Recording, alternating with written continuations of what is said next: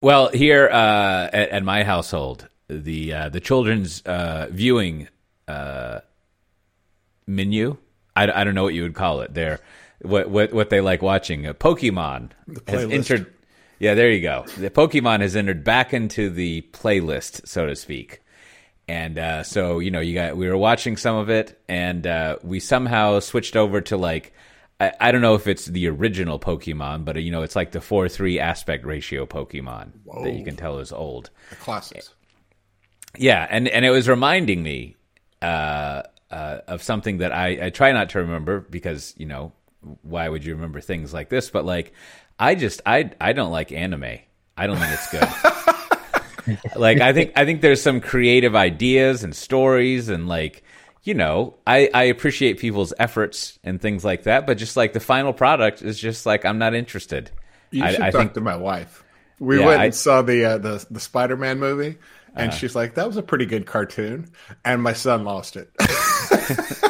I just think that as a form, like I don't like the style of it, like the whole whatever their style is. And also, I feel like I don't know if this is like a cost savings thing or something, but they don't really like move very much. Oh, that's because they crank it out in volume. Yeah, and so they'll just be like this still image, and sometimes it doesn't even move, and there's talking, and then sometimes it's just like the mouth that moves, and then their hair is outrageous. I mean, I could go on, but I was making me realize that I really don't like anime. Did you ever watch like Hanna-Barbera cartoons? They did the same thing. They barely moved anything. That's true, and I think I would ding them on the goodness scale because of that. They also were pretty cheap. Now maybe if I was the same age as I was when I would watch Scooby-Doo and the Hair Bear Bunch, yep. and, like I wouldn't care, and I would like anime, but I really didn't encounter anime until much later in my life, and college. With that I just kind of like I don't really It's no like Little Mermaid or Snow White or something. Like I don't really know what's going on there. But I realize this is not a judgment thing. It's just my personal taste. Some people don't like meatloaf. Some people like meatloaf with hard boiled eggs in it. Who knows, right? Some people like a Dijon sauce. Other people prefer a mayonnaise sauce. Some people don't want any sauce. Maybe a tomato sauce.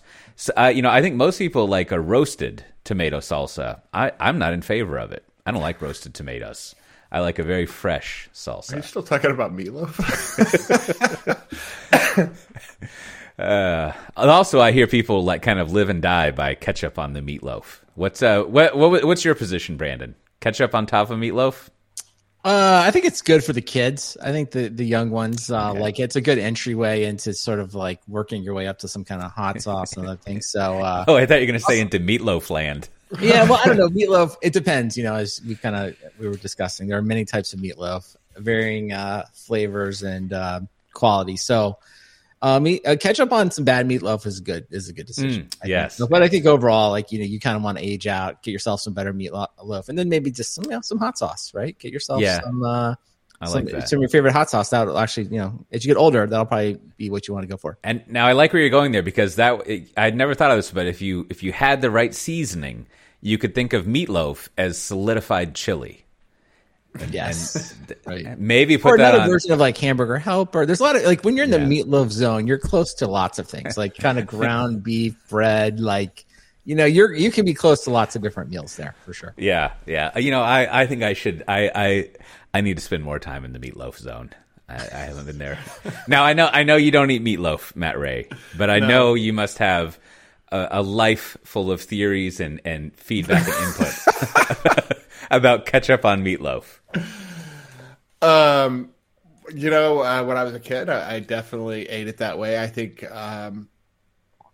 our household, the meatloaf was unadorned, and ketchup was available on the side. I don't know if that means like I wasn't paying attention. Maybe my dad was eating something more sophisticated, like a little A1 or something. I don't know. Wow! I'm just saying, like ketchup is like an entry level condiment. It's your I mean, you're going to step it up once you start discovering a little more flavors and, be willing to try different things. I mean, we last night we had burgers and fries and a salad, of course. But, But like the number one sauce, it wasn't the ketchup; it was the aioli.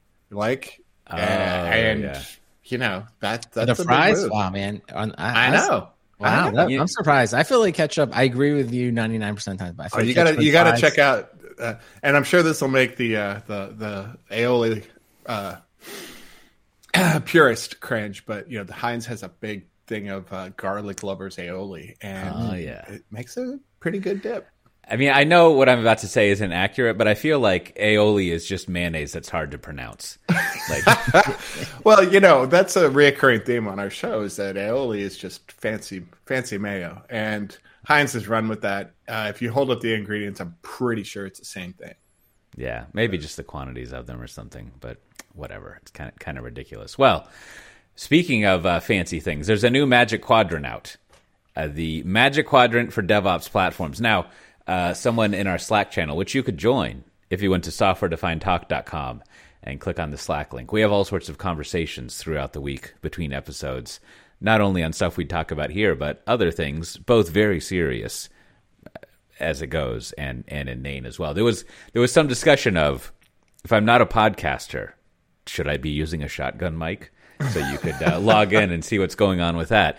Anyhow, someone shared a picture of the Magic Quadrant, and I thought we were going to have to just sort of riff off an image, but then Red Hat seems to have licensed it, so you can go click on it and download the 36-page Magic Quadrant there. Now, I'm glad they have it because I wasn't really sure what this category was, but it's defined as you would expect it would be. And let me just get through this definition and then let's take a look at it. But it's Gartner defines DevOps platforms as those that provide fully integrated capabilities to enable continuous delivery of software using Agile and DevOps practices.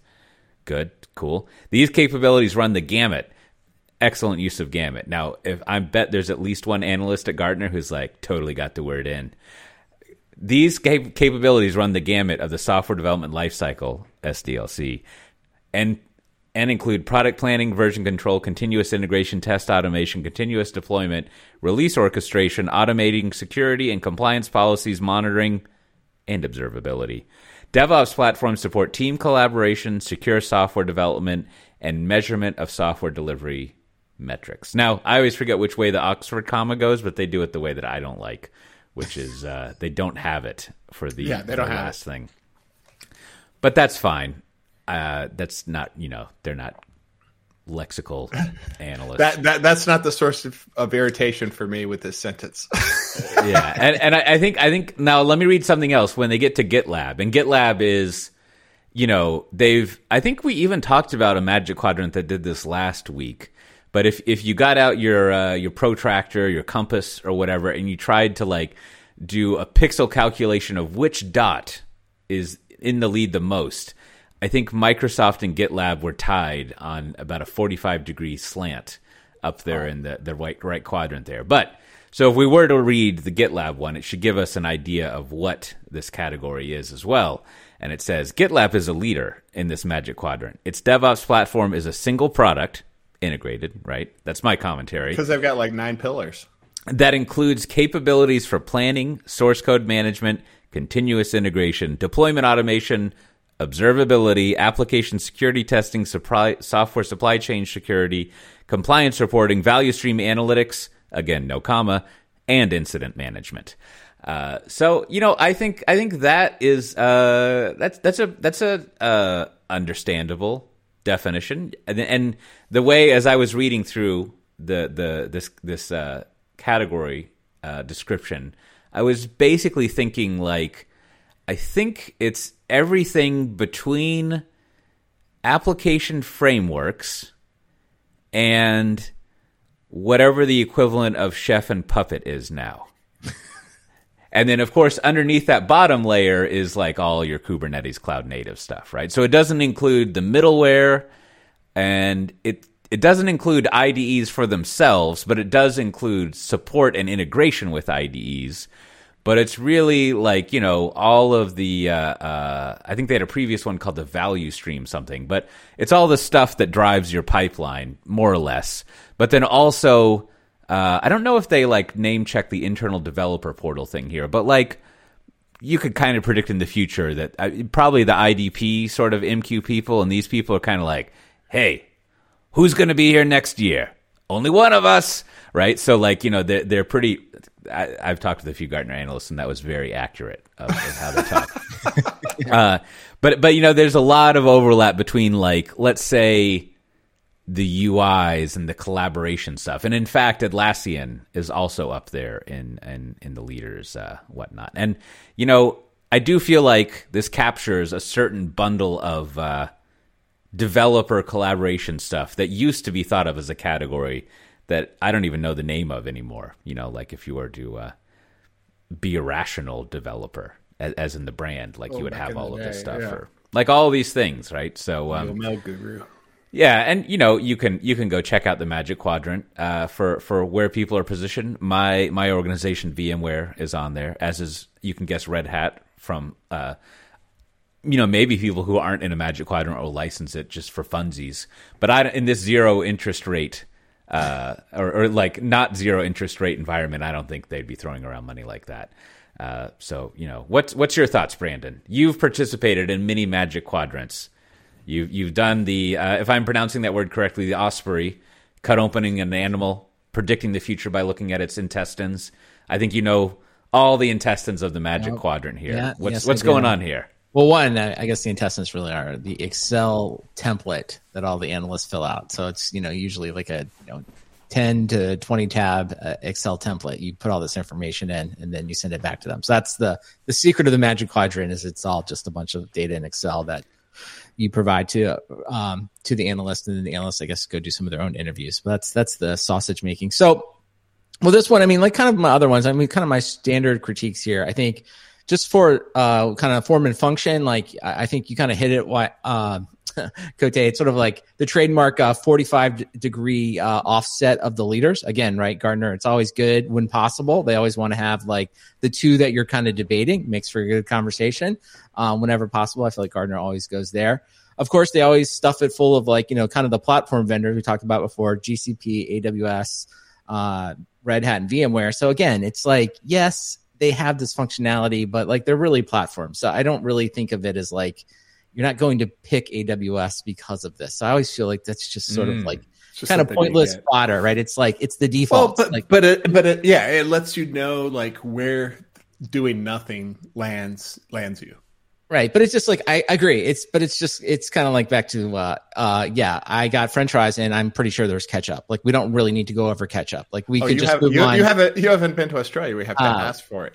We can move on from that. So I don't know. I always think it's just like, because what you really want, I think if you're consuming this, I think it's, if you've chosen one of those platforms, what you want to know is when would I need to go away from the default services provided, right? Yes. And why would I do it? And what would I pick? So that part, I think, again, it just sort of like, litters the Magic Quadrant, doesn't make it readable. Also, the Microsoft, I'll let you go here and just one other point, Matt. It's like the Microsoft one, they really just need to rename that GitHub, right? Because that's sort of what they're doing. And I know Microsoft owns GitHub, and then Microsoft has two, offerings here. But really, that's they should have at least put it in parentheses, because that's what they're saying. I think they're saying GitHub is the leader compared to GitLab.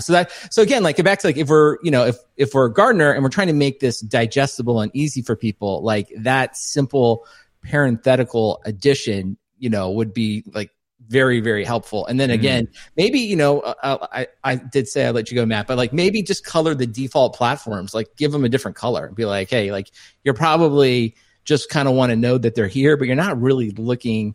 I don't think you're reading this to learn about AWS and DevOps platforms. I think you're probably here because you're like, oh, I picked AWS and it doesn't do something I want, and now I need to look at another one. Go ahead, Matt. Well, I disagree completely.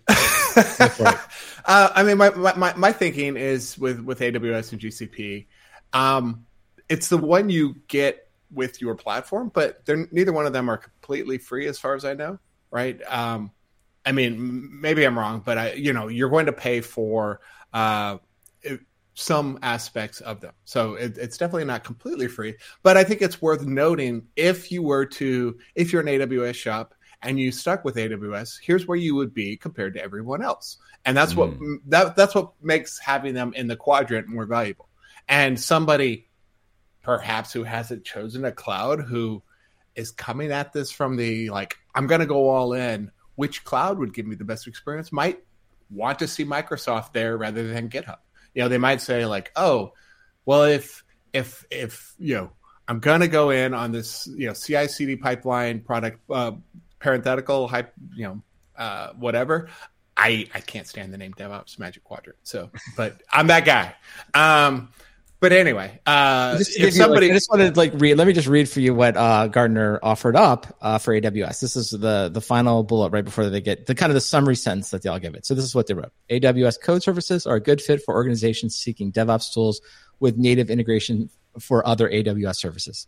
Yeah, that's it. So if you're all AWS, I don't know. It's like catch up and you're lazy and you want one bill, yeah. I know, but it's just like it just adds nothing. Like it's like there's nothing there. They you mean that's their description? Section is like there's no information that's not that's obvious. Horrible. No. I want an actual comparison that says hey, did you know that AWS provides GitHub or Git as a service? And you're like, yeah, but why would I use that, right? Yeah, and I'll just read one more. I'll just read one more and make my point. Strengths. This is the strengths. This is just the bullet they list for the strengths for AWS. The strengths are bullet. Integration with AWS cloud services. I won't read the rest of the bullet, but that's it. So it's like, again, it's like, it's just, there is nothing here. There is no information that is actually helpful to anyone, I think. So that's my whole point about so rather than leaving it out like you say and using it as a valuable comparison tool, like I say, they met us in the middle and gave us, a white bread sandwich. Thank you. That is just it's just no, I do think what you were getting at before is kind of the interesting part. Is like I kind of go back and forth on this. Like, it is technically Magic Quadrant for DevOps platforms, but I feel like everybody stops reading at DevOps. So it gets shortened to like the Magic Quadrants for DevOps, which of course we can get into a long discussion of DevOps. This is a methodology, a framework, an attitude, whatever you want to call it. It's not really a set of tools. So it does feel like you could just kind of call this Magic Quadrant the code automation, yes. Or Magic Quadrant of continuous, which was probably the name. And then once the Puppet and Chef had been killed off, they were like, well, nobody's going to fight us anymore. But this is kind of to the point of where I just think of if I know the goal of this is to provide information. So it's okay, make it easy for people. Don't name it DevOps because you're further clouding an already relatively at times a difficult or confusing conversation. Just call it the tools and call it automation. But again, that doesn't sell as well. I think we lost this battle 5 years ago when Azure DevOps became a thing. Yeah. But I still think we should just look at it and be hey, the goal of Gartner, as they would tell us if they're on this call, is they're trying to educate end users and large enterprises on, what to use and how to be more effective. And it's by naming it DevOps platforms, you're not doing that. You're confusing people about two things that are, there are sets of tools that you can adopt that may help you with DevOps, but they're also just sets of tools that may help you with automation that are kind of completely divorced from a larger methodology discussion. And if you made that clear, that should be the first part of this, should be a little disclaimer. It's hey, people get confused all the time that DevOps and DevOps tools, but let's make it clear in this here that we're going to look at the tools for automation, right? Or even as I've been advocating for it. And let's also say maybe at the beginning, say we've listed the core platforms here, but we expect that you're going to want to use that really to compare where your platform of choice isn't providing you what you need, right? Then you're going to look elsewhere, right? And here's the information about why we think the other tools may be helpful. But instead, right, it's just some kind of weird looking ranking. I don't know, Pittsy, what do you think?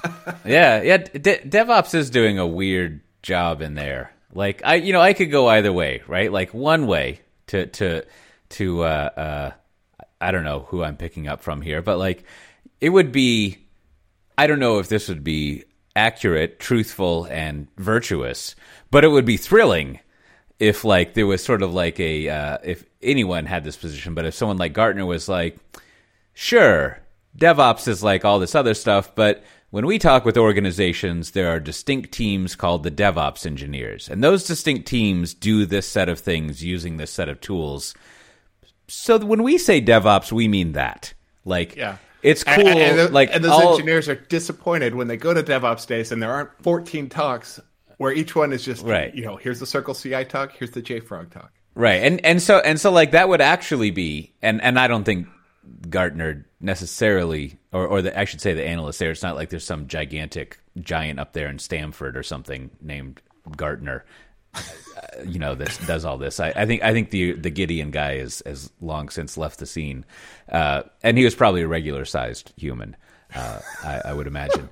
Anyhow, like that would be a fun position, and it would be what's the C word? I can never remember. Not coherent or cohesive, but it would stick together, and would be that like, well, sure, culture, all of that stuff, but if you want that, go talk with Forrester. Here, we're going to talk about like what people are like doing and like what they call themselves. We're going to tell you the market and the category as it is, not as we poetically would like it to be or imagine it to be. And so by quantity, and I think this would be true. I have no idea. I'm just imagining here. But like by quantity, when we talk with our, as they always say, clients, when we have client conversations, we talk to people who are named DevOps people, and this is what they do. So we are analyzing what exists here.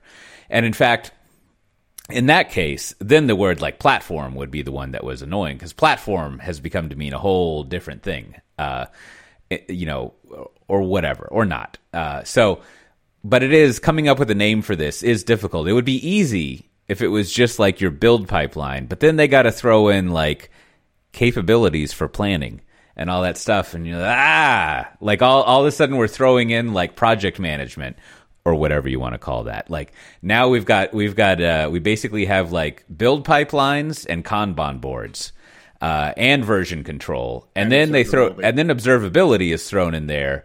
And I'm guessing, I don't have access to this stuff, so I couldn't detail this. And also, who's got the time? But like, I'm guessing by monitoring and observability, they don't mean like, Datadog, because they didn't show up, or like Honeycomb, because they don't show up. So it's probably the ability for your developers to more favorably instrument monitoring or observability, or even worse, hopefully it's not this, it's monitoring and observability of the pipeline, which would just be like, oh boy, right? Like that's a whole. I'd love to just see them like plop New Relic right in this chart. You're like, what? Yeah, well, I don't know. I mean, I think you're being pretty generous there. Like, I don't understand why observability is in this at all. It just totally, because I'm now just searching the documents in here 3 times. It's under once in the definition, and then they mention it under GitLab, which is just, and it's just one of many. They just in the list, deployment automation, observability, and then the same thing with Red Hat. And it's like, what are we learning? Because we won't rehash it, but we kind of went through the whole observability thing last week, and it's like, well, I don't understand. Like, what is that Magic Quadrant to this one then? Like, it just seems completely disconnected. Yeah, and I think I think overall I like what's going on here. I would just, if I were doing it, the major tweak I would apply based on what we were saying is I would only have it be basically like CI/CD, right? Like I would want, and maybe they already have a Magic Quadrant that does this, but it would just be like, here's the build pipeline. I keep saying that over and over again, right? And part of what the Magic Quadrant would be doing would be kind of like explaining by the vision matrix and the other stuff, like how that's evolved to be more than just like automating a build, right? And there's, you can throw in all your software supply chain, secure and otherwise, in there. Now is a good time for the footnote to my joke of like, I don't think anyone was ever like, oh, I don't need a secure software supply chain. Mine could be totally not secure, totally unsecure. So like, it would, that category would be in there. But I think what you want to do is, and you want to talk about integration to version control.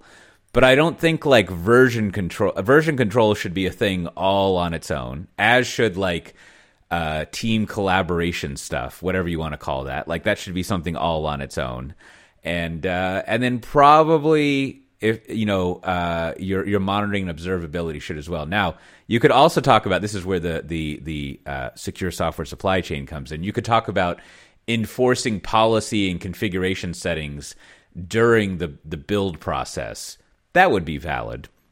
But, the other stuff, like, I'm not really sure. And then they also just throw in like having the DORA metrics, which, I guess what you start to get with all this stuff is they really are trying to find, back to what I was saying, if you had a DevOps service or a capability to your team and you were to like read all the DevOps lore, these are the things that you would end up having, which seems kind of accurate. It just ends up being like a weird combination of things, right? That you would. But I think what you said before, like I just think the heart of it is like when you just kind of in the hallway, or you just have a conversation with someone trying to figure this out. It's like, hey, it's kind of just a pipeline conversation. What do you have? What does your CI/CD pipeline look like today? And it's totally fair to start with at the beginning. It doesn't exist or it's very small. Like it's just like a few things are automated, and then you just have the conversation with them. Okay, well, what else are you doing? And here's the places to spend some time.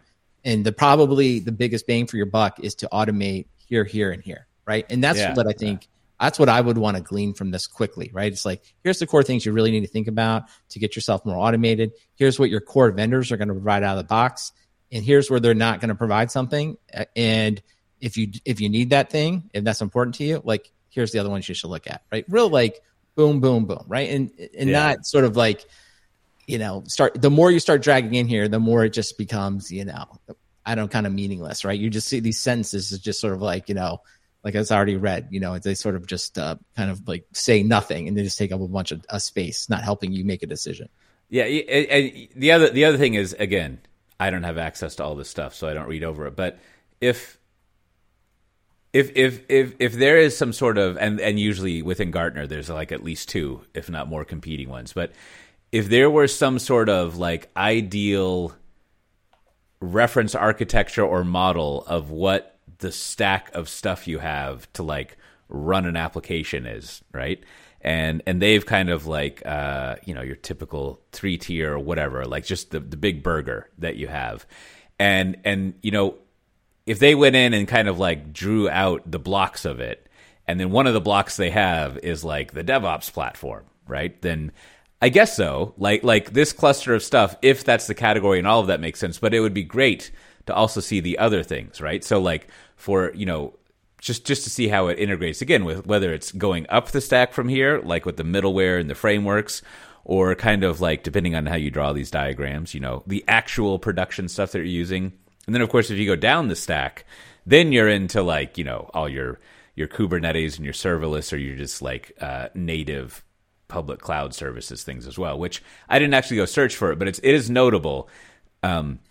And this is probably intentional, but I don't think they're like for delivering cloud native applications. It's just like, this is for any application. You could be delivering a COBOL application for all that we care, right? I'll have to go actually verify that, but like it is very, what's the word?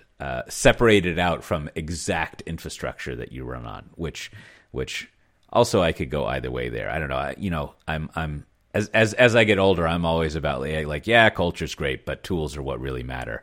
And maybe that's just the way to summarize this entire thing. It's just like, I would almost summarize it like just sort of like, hey, if your core platform vendor, in this case, Red Hat, VMware, any of the hyperscalers, are not providing what you want, then Gartner says you should go look at GitHub, GitLab, and Atlassian. Yeah. Right. And if you really are, and if you have something more obscure, like there's a couple things in here, like CloudBees, they cited for security. If you have something like really specific, then maybe scan the rest of the list and see if they jump up and have something really important. But that's kind of what, and I do think that's probably generally what people do, right? It's like, they're from like they've adopted a hyperscaler, but they have been using GitLab or GitHub for a while.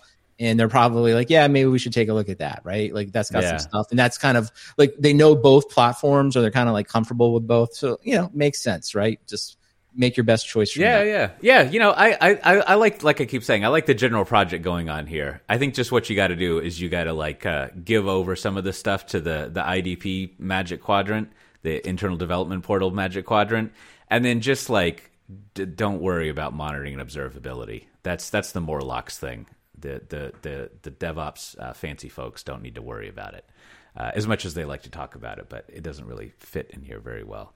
And then sure, you could call it like, the DevOps build pipeline slice. How about that, huh? But I think also maybe you're not allowed to like use the word DevOps. That might be a fun challenge for 2024. See what happens, or maybe only use that something extreme. I know, Cote, I wanted to get your before we move on, your grammatical interpretation of this. So they don't capitalize platform after DevOps once it's outside the title. So it's like that means the proper noun is just DevOps, right? So platform is just modifying it. So that would make DevOps the thing, I believe, right? So I think that's kind of interesting. Like if you really want to dig into the weeds, like they're saying DevOps is the thing, right? And okay. So that's the defining thing of this. However, I mean, if we to play around in the weeds, as it were, what it does imply is that there are other types of platforms that are not DevOps platforms, which opens a whole other intriguing line of inquiry. Yeah, no, it does. It does kind of like if you get into the grammatical weeds here, it's like I'm not totally sure what it's saying there. You're right. Like, what is the other platform? And it's kind of unusual. Yeah, I can see having back when I was an analyst and otherwise debated stuff like this endlessly. Like, I can see at some point, well, you wouldn't want to call it platforms. I mean, even the word platform in there is weird. Like, it really just needs to be like tools. I don't know. I think the conclusion on the title, and just to do this for pure entertainment value, is just like you can only have one of those words in your title. Like, if you want DevOps, that's cool, but then you can't say platforms. And if you want platforms, that's cool, but then you can't say DevOps. You got to come up with like, you could say. Are you trying to get them to introduce Dev Platform Ops? Oh, Dev Plat Ops. But you could say, there was a meeting about this that was long. You could say build platforms, release platforms, right? You could say DevOps tools, DevOps pipelines, DevOps whatever, DevOps operations. Whoa, DevOps ops. DevOps squared. I think that's what you want to call it right there. I don't know. I think they have some work to do. I think that's what I'd send them back and be like, hey, maybe let's throw this through ChatGPT a little bit, see if we come up with some better language. So we'll see. Yeah. We'll see what they do next. Well, it's I think you'll enjoy reading it if you listen to our podcast, and you can go have your friend Johnny Legion get a copy or yourself. Easy enough to get a hold of. Here's a pro tip for you. I have found that a lot of the licensed Gartner stuff, they send you off to a web page somewhere. What I would do is just print that to PDF, and then you can keep it forever in your treasure box. That you'll force your kids, they'll open up your treasure box, and they'll be like, what's going on in here? And it'll just be another thing that they have to spend some time valuing for the estate sale, or arguing over and destroying the relationship after you're dead, or hopefully just getting rid of. And deleting. But, what about the valuable highlights that you added to it, and the marginalia and things like that? Which, by the way, there's a lot of Apple announcements this week. Very exciting. I'm all into them, but we should narrow in on, I think there's some potentially exciting developments in the world of PDF annotating that I think it'd be good to get some opinions on. Now, I of course, I haven't. I've just seen what everyone's seen. I haven't tested stuff, but it looks like I don't quite understand this notion that they announced that now in Apple Notes, which I have been an extensive user of, you can open 2 PDFs. I guess that means you can view 2 PDFs or something. But it also looks like there's better collaborative annotation and note taking around it. And I know this level of detail, which is not that much, because there was a slightly misleading, I think, in retrospect, now that I've read about it, TechCrunch headline, something about Apple competing with Google Docs because of their PDF stuff. And in my mind, I was just like, PDF and Google Docs, those are not the same thing at all, right? Like, what it's like, I don't even know an analogy. They're just different things. And so when you do read about it, it really is that like there's just the ability to kind of annotate and for people to collaborate around a PDF, which could be cool. I think the more important one, don't bury the lead. I mean, there's all that, but I'm going to call it the filling out the parental permission slip. Right, that part looked great. That was the part of like, it looks like they spent some time and effort to through the magics of machine learning. They're going to try to identify the fields, that usually being like the name, address, etc., and allow you to either both populate it or automatically populate it for you, especially in the cases where the PDF has not been created as a quote PDF form. So as every parent who's ever had a child attend any school, at some point they want you to like, give all this information into a specific permission slip, and it's always very painful. So that part looks very exciting. I'm just hopeful they. I'm sorry, Matt. What did you say? Well, the PDF isn't a PDF; it's an image of they just scanned in their permission slip and saved as PDF. And I mean, I'm sure you guys know this, but you can't just go hit the like text annotation tool in Preview and like type in your thing and paste it onto that. So I've got very true. I've got my whole family signatures already built in, where I just slap digital signatures on images and we're already done. So every time I do that, I have to stop myself from just using a different font for each field that I'm typing in, or using some. To your point, Matt, it has been doable, but I think it's one maybe. I don't think the most general people public knew has about not maybe discovered it. But more importantly, it's like, man, it sure would be great if they could just find all the fields and just put in all this stuff on its own. Well, especially if it could populate it for you. That throw in a little machine learning and like fix it, because it's probably off by like 2 degrees, where it's a little bit skewed, and just auto, and then whiten it up a bit. I mean, come on, what are all the speckles on these scans? I mean, come on, clean that stuff up. I want a little bit of ML on my scans. That's all I'm asking, Apple. So this I've got another. I think this is going to be a breakout session. Maybe we'll have like a 2-minute mention. We're going to be the 3 people sitting in the front row, and then we look back and there's nobody else in the session, as we're the like 3 chumps who want to hear about PDF automation. Well, now hold on, because there will be a room full of people, because this is going to be at Legacy Conf that I'm thinking of. Oh, okay. It's not the Apple thing, and so I think we might have trying to pull people out of the Legacy. That's the problem. Indeed, I think we might have like a 1 or 2 minute like little quick walk on from the customer here in the keynote. You can go see further in the breakout, but I want to call out in a good way. In most recently, when I've been filling out U.S. government forms like passport renewals and things like that, they have actually provided PDFs that you can just click on and fill things out. They use the right form thing. Yeah, they actually made the right form. Mm-hmm. And it's just great. Like I even though visually when I go fill out these forms, I'm like, this all looks terrible. I'm going to have a bad experience. Like 3 to 5 minutes later, I'm always like, that was great.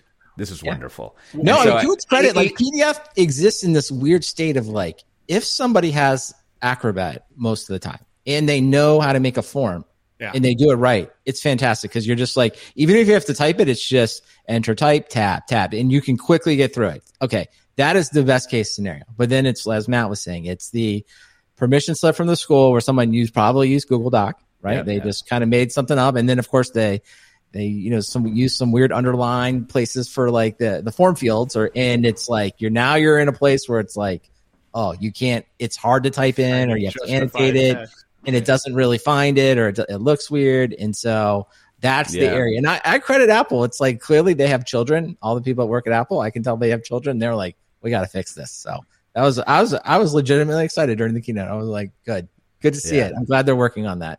Yeah. So I think that'll be great to have in there. We'll see though. My only worry with this stuff, having as long even medium term listeners remember, I've tried to use Notes many times, right? And I read in one of the press releases there is a quote unquote big update to the Notes app coming out, but like generally, whenever there's some sort of let's call it productivity thing like this from Apple Land, it sounds really cool at the start. And then it's like pretty okay, or, fine, as it were, to use the 3 fines when it comes out.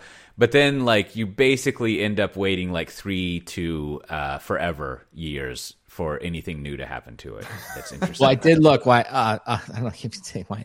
I did look, Cote, and they did not have the feature to import your own background.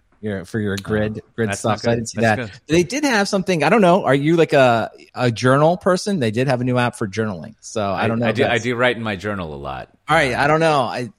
I'm not someone that journals, so I was like, I don't know. I kind of felt like, could we put the journal team back on the PDF work? Can we get some more PDF stuff? I did like one of the features they talked about there, where it might prompt you to do things based on like pictures you had and locations. Yeah, and during your day, it's like the last thing I want is to be prompted to annotate my day. I don't want that. Sure. I will not be using the journal app. I could see that. Now, that also joins up with my other whatever commentary is sort of like, doesn't that just belong in Notes? Right? It's sort of like, why are you coming up with a whole nother application? And sure, whatever. Like, I've used Day One before in these things, and like, there is a certain like something that you get by having it be a dedicated app, but like equally, and this came out I think in December of last year. There's this other app they have called Freeform, which is basically like kind of like a Miro type of thing. It's just like a freeform. You can import pictures and write on it, but it doesn't have all of the snap to grid stuff and all of the formalities. So it's really just like a really sloppy whiteboard, right? That doesn't have all the stuff when you digitize a whiteboard. And I've used Freeform a lot. With my old friend Robert Brook, we have one that we share where we just put stuff on there, which is fun. But like the problem with Freeform is like this should just be a type of note in Notes instead of this whole other application. Yeah. And so like that's where, like, I mean, speaking of DevOps platforms, is a fully integrated stack of things that help you get your software out the door. Like, I feel like they need to have a little bit more of that mentality over there in Apple land and be like, we got this thing called Notes, and that's like where all this belongs. And let's do that instead of like, now we've got 2 other applications, and now we got this, and now we got that. So, well, there was one for Matt. I mean, I don't know, Matt. I don't think you're an Apple TV user, so maybe we'll just call it the international audience. The VPN comes to Apple TV. So for those looking to watch TV from a stat or a specific IP address that may or may not be related to the country they are or are not in, that seems like a big win for travelers and people that maybe have their television in one continent and their Apple TV in another. So that one would be fun to watch. That would be, maybe there's a prompt in the journal. How do you feel about the ability to watch media from other regions? Is this something that you have gratitude for? That's awesome. Kind of extract. Yeah, Apple had some other announcements, but whatever. Yeah, yeah, their whole VR goggle thing. That looked pretty cool. Are you going to buy one of those, Matt Ray? I'm more of a Vision SE kind of guy. I'm probably 2-3 years down the road. So you're gonna get the like a viewfinder? Well, they had those today. They're called Oculus. No, but I mean, where you click on the thing. Yeah, no, I mean, it's impressive. I worry about like the weight and also like I got 5 kids, right? What am I going to do to? Yeah, how you going to get everyone? I can't shell out $15,000 for the whole family. Do they sell a family pack? Well, I think the meta commentary on it, I feel like is like all the people that have like read reviews and things seem to like call out all the things we know. It's expensive, it's new, it may or may not take off. But then the ones that got a demo, they pretty much have all said something like, I had high expectations and it was a lot better than I thought. Yeah. So there is clearly like, and I think this is like, I think this is just one of those things, until you try it, it's probably, like probably not to don't have a strong opinion until you try it, because it does seem like there is a real big wow moment of using it. Now, maybe it wears off quick, right, after you've done it, but like it's even like the people that you kind of think are like more skeptical, they all seem to be like, yes, and it was incredible. So it's like, I don't know. It's kind of an interesting thing to try to like bet on. Like, what does that mean, right? It's like really, really good, but it does have kind of these obvious limitations. So I don't know. It's hard to know much about it. I think it more or less, I mean, the criteria number one of coolness is it actually works. So we got that going. But like the only thing that seems like a little annoying about it would be like that, if you were actually video FaceTiming or whatever with someone else, they have that like simulated view of you, which like that could be a little weird. But like, here I am staring at like 4 different screens. It sure would be nicer to like just have that right in front of my face. I think you hit on the thing that is going to be like, to me, like the biggest like win or die or kind of live or die kind of moment for us. Like, yeah, like if we could all stop having to buy 5, 6, however many monitors we want to have. And like you did have one that you put on, and like kind of like when you're already kind of isolated anyway, because you're looking at a lot of computer monitors, it's like that does seem like potentially like an incredible use case, right? But it's without putting it on and knowing and seeing it, right? It's sort of like, I'm not sure that would work. And then maybe one last thing, because I like the airplane scenario. I was thinking, like, if I had one of these things, I would just have to cross the Rubicon of I look like a total dork. Because, like sitting on a plane, if I were to put this on, it probably would be pretty awesome. I think that's why they charged more. I think they were like, everyone's going to say you look like a dork, but they know you're a dork with disposable income. Yeah, it's like leaving the price tag on your baseball cap or something. And so, like, but I noticed with the one where the person was on the plane, she was wearing AirPods, and like, because I was curious about, like, there's nothing in these people's ears, and they keep talking about the spectral sound, which like seems like, those Oakley glasses that have like speakers on them. Like, I always wonder if those actually work. But like, yeah, I bet if you are on a plane, little earbuds, yeah, I bet if you're on a plane, you just go get your AirPod noise canceling pro thing. Yeah, that's basically what they said, and that's what I read was like, if you're, when you want to basically be silent, you put it. So it's not just $3,500. I also got to pay out the $300 for AirPods too. But don't you already have some, Matt Ray? Are you a citizen of the world? No. I think for you, Matt, we just get you AirPods, and we'll just call it. We just call it. I'm an SE kind of guy. Yeah. We'll just get you like one of those sweatbands and put your phone in front of your face and wrap that around your head. Or you can use the ultimate, just nothing. That would work too. You can have or my laptop. Just reality, not augmented reality. Well, also, I think it's notable that we all said, I don't know if I did, we all said machine learning. So the brand people there at Apple, they've won this round of AI versus ML. We'll see what happens next. Well, also, just to hit on a few small things that we have. I think I am not a big chips fan. But there's quite a lot going on over there at NVIDIA now, I guess driven by AI things. And I went and just to see, I went and pulled their share price chart, and it looks like a lot was going on there. It has gone up in value, but then there was this time.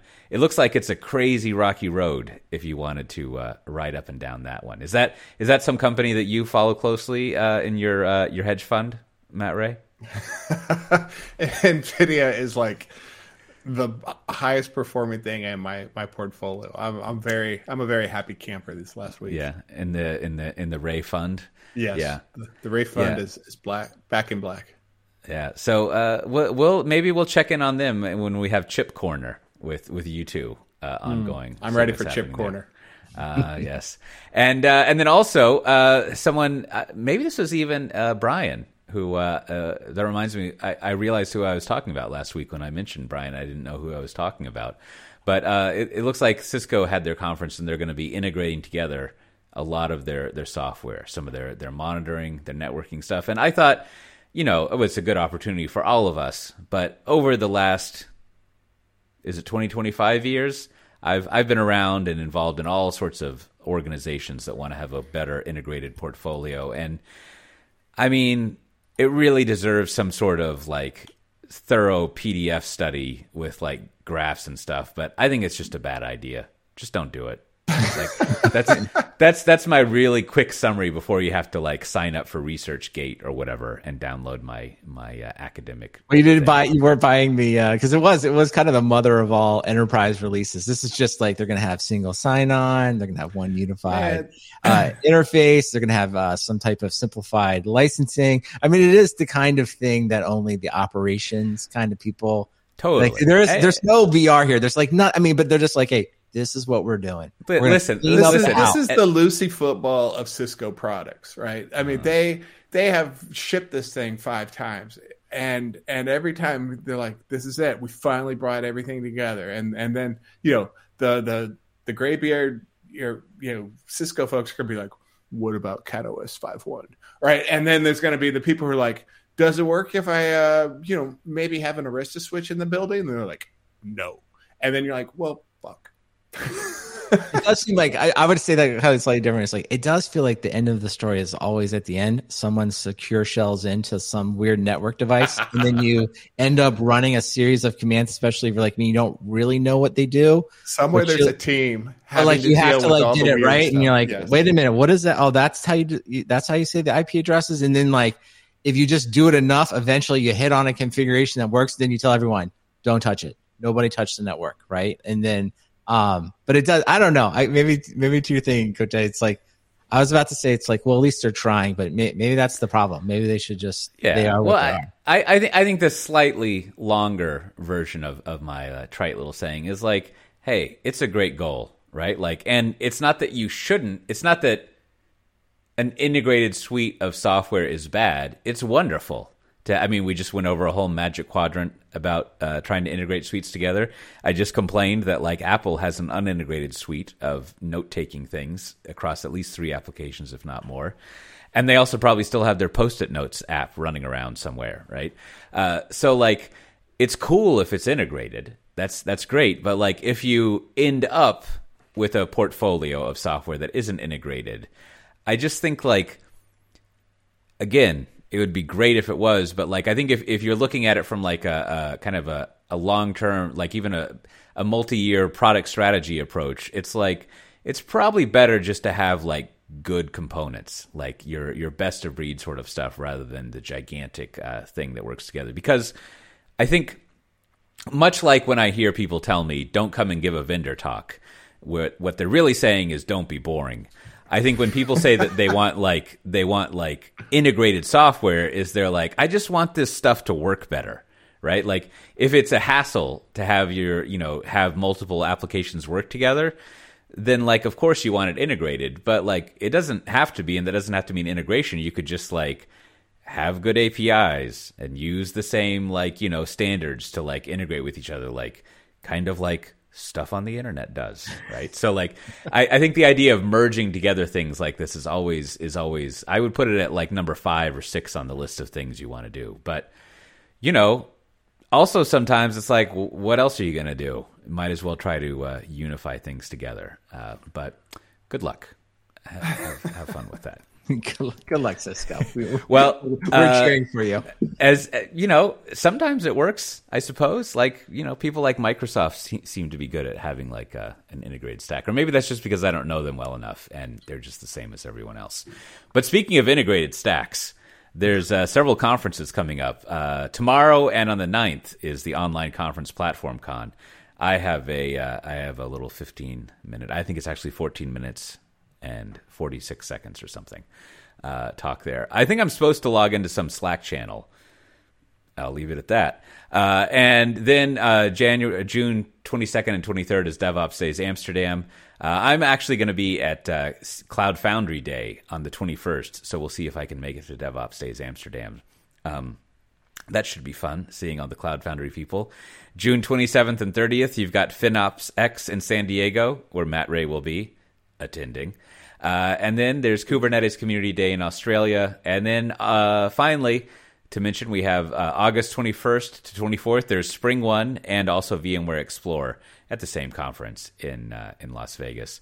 And if you want to speak at lovely Barcelona in November, which is actually fine in November, much better than Northern Europe in November. But if you want an excuse to go to Barcelona, the call for papers for VMware Explore EU Barcelona is still open, I think, till June 26. You should submit a talk. And there's several other things, including a DevOps Days I'll be speaking at that you can look up if you go to softwaredefinedtalk.com/418. And if you have a conference you're interested in us listing, you should contact us and we'll figure something out. Maybe a little media sponsorship or something. So do we have any bureaucracy this episode, Brandon? Yeah, actually, our good friends at that conference, they're back too. So they're gonna have their conference down here in Texas. The Barcelona of I guess Austin is the Barcelona of Texas. Maybe that's true. Maybe it's not. So, right. But if you want to, more importantly, though, if you want to submit a talk, you've got until, I think it starts June 1st all the way through kind of mid-August. So you always want to make sure you get your talk in, and then you can get your expenses approved. Isn't that how that works, Cote? So if you want to go to the conference, make sure you do that. And then on the listener feedback, I want to thank John. Sent us a nice pic. He got a Software Defined Talk sticker, and he put it on his Tumblr. It looks really good. It's a good place to use in the summer. And then Eric on Twitter, he showed off his sticker in the more traditional, just on his laptop. But most importantly, if you don't have a sticker and you want to put it on something, what you should do is email your postal address to stickers@softwaredefinedtalk.com, and I will be happy to send you a sticker anywhere in the world. Well, that reminds me, just a little tip, since you're giving out the applying to speak at a conference. I learned this tip from, of all people, super fan, graduate of the Harvard Business School, Barton George himself.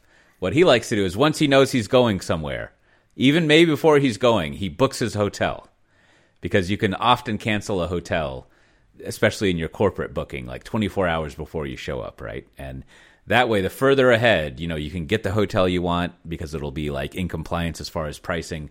So once you know you're going somewhere, just check if you have to prepay. But if you don't have to prepay and the cancellation policy is 24 or 48 hours before check-in, sometimes it's even day of, you might as well book it. And then if you have to change your plans, not a big deal. But it's like an option, right?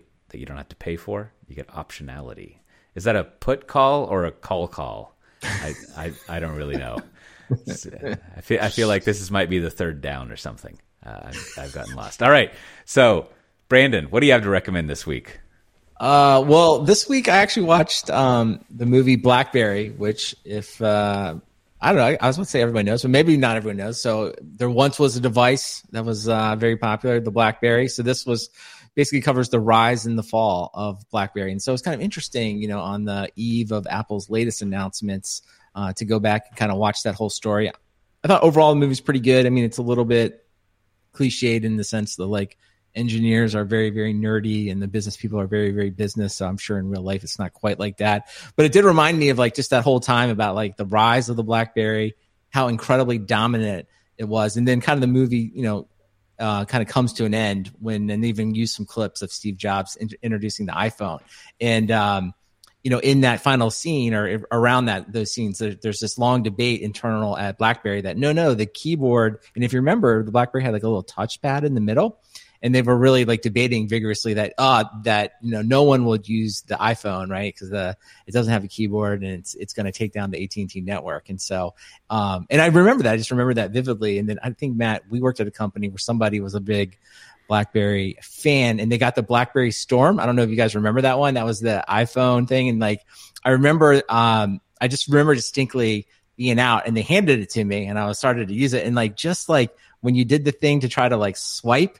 It had this very jerky kind of like feeling and it just didn't work. And I knew that, everyone kind of knew at that point that like it was pretty much over for BlackBerry. And it's kind of funny because I guess the company's still in business, but it's out of the mobile handset, world as well. So it's kind of interesting. Like, I guess it's for some people listening, it's completely history, but it's interesting to live through it. And it's also interesting to contrast that, because now everyone talks about the iPhone moment, right? It's like, I don't know, as you can kind of hear in this episode, it's like, I don't know, was Apple Vision, was it like the next iPhone moment? Even now, having seen it, I'm not really sure. Now, I was pretty sure at the time, though. When I saw the iPhone, I was like, oh, that's definitely better.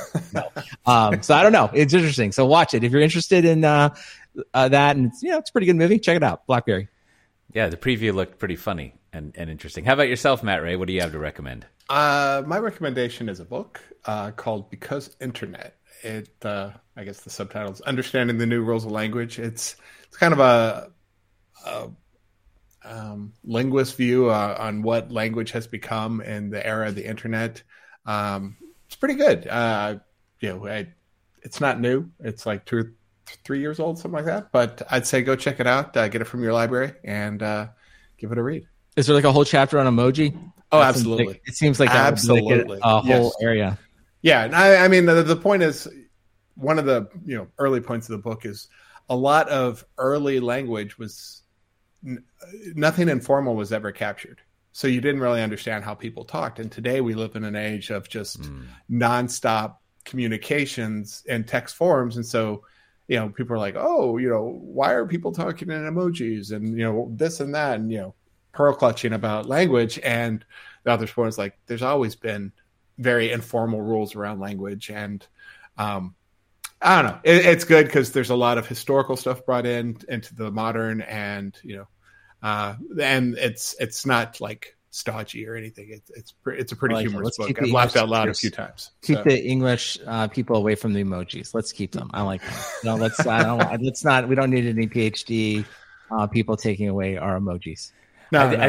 I think the height of, I know it's technically not an emoji, but remember Remember back when there were all the rumors of Elon Musk buying Twitter, and someone looked through the text messages and they were like, yeah, he just used the tap back thumbs up thing to approve a $2 billion investment. So that's how far we've come with little emoji things. You can just do that, close the deal. Anyhow, speaking of closing the deal, I thought this was going to come later in the month, but I finally got an ice maker. Now, the one that I ordered is the Kessler ice cube maker. It's got a lot of other stuff describing itself in the Amazon description, but it makes. I am not an iceologist, but it makes those bullet shaped ones that are hollow in the middle, and I have to say they have a very satisfying crunch to them. They're not hard; they're soft, and I think it can make a fair amount of ice. I mean, it's not really like. Man, I wish it was. I need more details. It's not. Is it technically pellet ice? You know, kind of the Sonic ice, as we would say in Texas, or is this a variation of that? This no. It really is, and you can set small, medium, or large sizes. And if you were to imagine, almost, if you were, okay, so have in your mind like those Nespresso little canisters that you get coffee in, or that you put into a Nespresso machine. Is that anything? I don't know. I mean, we can. Yeah, sure. Okay. Well, but it's like a bullet shape. It's a bullet. Think of a really fat bullet, right? That's kind of short, and then if you and then that's ice, and then you hollow out the middle, right? And so that's what it looks like. It's rounded on one end, right? And there's a hole that goes all the way through, and then it's kind of like a cylinder. And it's maybe I'm familiar. I think so. I don't know. I can't. I don't know if I can approve this purchase. Like, I just looking up the GE Opal Ice Maker. That's the one I love. Listen. All my passion and the Pebble Ice. And for those listening, I think we mentioned this before. Starbucks has now made the move to Pebble Ice. So they're onto it too. So I agree, and that's why I've waited so many years to order this. It's because I would rather have that one. However, I actually didn't go verify this weekend when I ordered this one, but it is just not available in Europe. Like when I did this research before, we got to get to the bottom of this. We got to get to the supply chain. I found a UK site that imported them, and then could import them to the Netherlands, which of course is a nightmare because you've got double duties since Brexit or whatever. And we've discussed this. I was imagining, what if I brought one? Yeah, can we put it? Will it fit in a duffel bag? What is that? What are the rules? I think so. Do you have to declare it? Is it going to cost you €1 million to get in? No. I mean, I think I would just work on it. I don't know. Maybe we figure that out. But I would prefer that. But I think it's just impossible to order. Yeah, so I got this one. Fair enough. And it's pretty good. The 3-year-old baby, she really likes it. She's learned how to push a chair up to it and climb up there and stand on the counter and use the little scoop to get ice. And she and I have been enjoying ice, so that's fun stuff. So check into that if you're trapped behind the ice wall, the ice curtain here in Europe, and you can't get the GE pellet ice profile, whatever, then at least you can get some good ice on this side of the ice wall. Well, as always, this has been a podcast hosted by people on all sides of the ice wall. Software Defined Talk. If you want to get the show notes for this episode with links to things we talked about, recommendations we did, those conferences, and all sorts of other things, including what they call a piece of chicken that has the thigh and the leg connected in Australia, you can go to softwaredefinedtalk.com/418 and find those links. And with that, we'll see everyone next time. Bye-bye. Goodbye. Do you ever wonder what Europe was like before the potato?